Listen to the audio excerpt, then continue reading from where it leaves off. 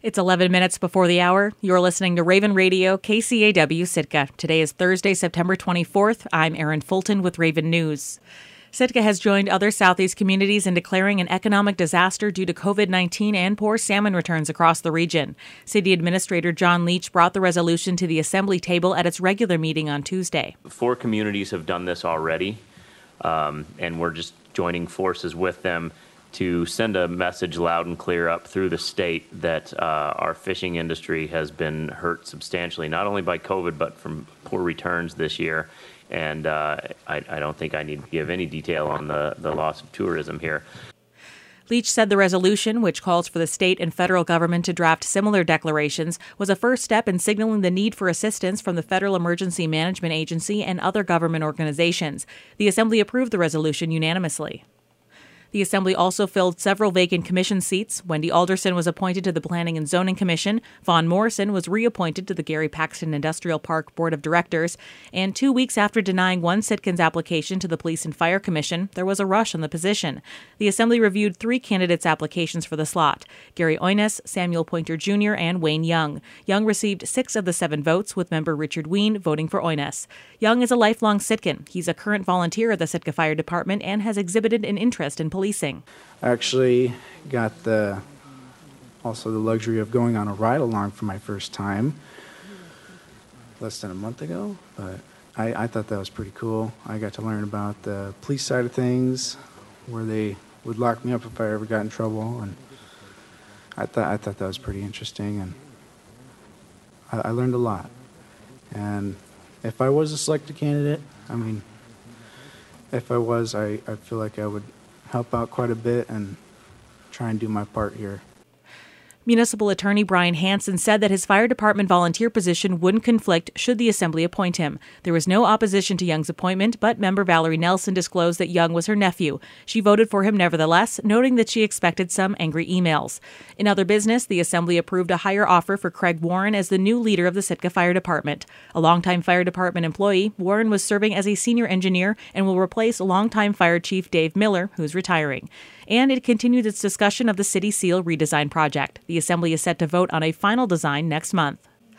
Democrat Jonathan Christ-Tompkins is running for re-election against Republican nominee Kenny Carl Skaffelstad for House District 35 in the November general election. The district includes Petersburg, Sitka, Cake, Angoon, and many small island communities of the Central Panhandle, from Prince of Wales Island up to Elfin Cove. In a 2-part series, KFSK looks at the 2 candidates to find out what their priorities would be in the legislature. Angela Denning reports first on the incumbent. Jonathan Christ-Tompkins was born and raised in Sitka. The 31-year-old has held the House District 35 seat for the past 8 years as a Democrat. I'm a pro-math candidate. It may sound like he's joking, but Christ-Tompkins is pretty serious about numbers and the budget. It's the top priority facing lawmakers, he says. I will unabashedly defend math. And by that, I mean budgets have to balance, and magical talking points that have no bearing in budget or mathematical reality are a disservice to Alaskans, because it's disingenuous dialogue about what our options actually are. Christ-Tompkins says he doesn't want the legislature to get distracted by debating line items like the ferry service and education. He says while those details of the budget are still incredibly important, there's a much bigger, looming problem with the state's instability that needs to be addressed: oil dependency. The state continues to rely on oil revenue, but production has been declining over the last 3 decades, and prices are always up and down. They're low right now because of COVID. So we have just a huge budget problem. Like the magnitude of problem we're looking at is hundreds of millions and billions of dollars. Instead of fixing the problem, Christ-Tompkins says the state has been procrastinating and spending down its savings account to almost nothing. Some lawmakers point to using the permanent fund to help the state balance the budget, but Christ-Tompkins says that won't even be enough money. We definitely don't have the money to pay for all our services and the dividends. In fact, we have so little revenue that we could have a $0 permanent fund dividend and you would still be in a budget deficit. It's that bad. Christ Tompkins says the permanent fund is not a magical big pot of money to solve the state's problems. He says the fund should be protected for future generations. I could not be more violently opposed to the notion of spending down our children's and grandchildren's wealth that should be preserved in the permanent fund to solve our present-day budget problems, because we don't have the will to confront it and solve it. Christ Tompkins says he has the will. He is an optimist at heart and believes that Governor Walker was on the right path with a mathematical approach to the budget problem. He says it comes down to three things: tightening the belt, making cuts to the operating budget, rewriting the PFD formula to something sustainable, and instituting new revenue sources. He says new revenue could come from an income tax. That's something that passed in the House a few years ago, but failed in the Senate. It's basically inevitable that we will need to pass broad-based revenue. This is a question of what it is and when. And the longer we procrastinate, the more collateral damage in the short term and the long term there will be. Christ Tompkins says some lawmakers want to balance the budget by cutting state government and keeping a large $3,000 dividend. But he says those numbers don't add up. It's just such a magical, fantastical talking point.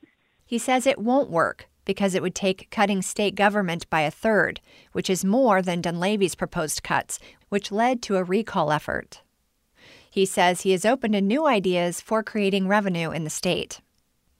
As for COVID, state lawmakers are still meeting.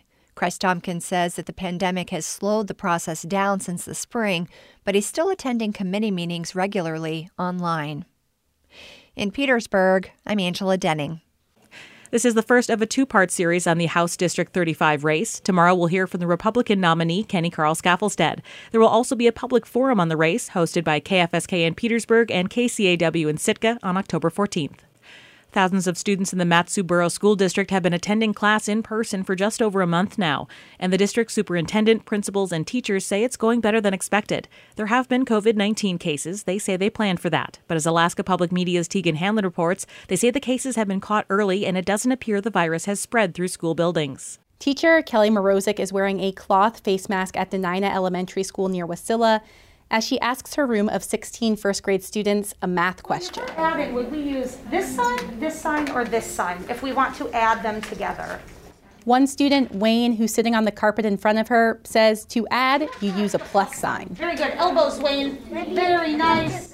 Morozic and Wayne bump elbows. That's the school during the coronavirus version of a high five. Sometimes we even do like a shoe bump where we do a toe tap or a happy dance. I do a lot of air high fives from across the room. So, give me an air high five from where you're at. Morozic describes the school year so far as amazing. She says she's happy to be back in the building, and she says so are her students. The Mat-Su-Borough School District is the state's largest school district to welcome students back to in-person classes this fall. The school year started in late August. When those kids were coming back that first week, I remember saying, well, here goes the big experiment. That's Mat-Su School Superintendent Randy Trainey. The district has about 18,000 students. Trainey says those students could opt to continue school online this fall or return to school buildings. About 65% chose in-person classes, and so far, Trainey says, I think it's going better than we probably could have hoped. Trainey says that's because of a lot of community support, a lot of planning, and we do have a huge advantage, right? Community spread in the Mat-Su Valley is low compared to many other spots in the country. Geographically, we're spread out over a large area. The school district has publicly announced about 10 known COVID-19 infections and had to temporarily shut down about 6 schools. That means students have to do their work online, from home, for a day or more. Trainey says the district expected that and planned for it. He says what he's most happy about is that there's no evidence yet that COVID-19 has spread within Mat-Su schools. He says that shows the district's plan is working. That plan includes keeping students in contained groups and not sharing classroom supplies. Also, all teachers and staff, plus students in grades 3 through 12, must wear face masks. When you walk through the schools, it really just hasn't been an issue. Kids are willing to wear their masks. At Denina Elementary, 11-year-old Aislinn Swalling says wearing a mask at school is pretty okay. And, sometimes if you do like gym or something, your mask does get a little sweaty, but other than that, it hasn't been too weird. Overall, she says she loves being back at school. When you're like in person, if there's something you don't get, your teacher's there to kind of help you understand it. Plus, when you're at home, you don't really want to sit up straight in a chair. You just kind of want to sit in your PJs on your bed. Dr. Elizabeth Olson with the State Health Department is working closely with schools to set up coronavirus mitigation plans. She says the department has been watching whether reopening Mat-Su schools has impacted the number of new coronavirus cases in the region. And so far, it hasn't seen a rise. Olson says she's been impressed. Moving forward, the most significant obstacle will be keeping up the current level of vigilance, she says. I think the huge thing that's looming for Mat-Su is the thing that's looming for all of us. It's COVID fatigue. Everybody is sick of this, and we all want things to go back to normal. But until then, she says, face masks, social distancing, and hand washing in schools and outside of them are key. In Anchorage, I'm Tegan Hanlon. I'm Erin Fulton, and this has been Raven News.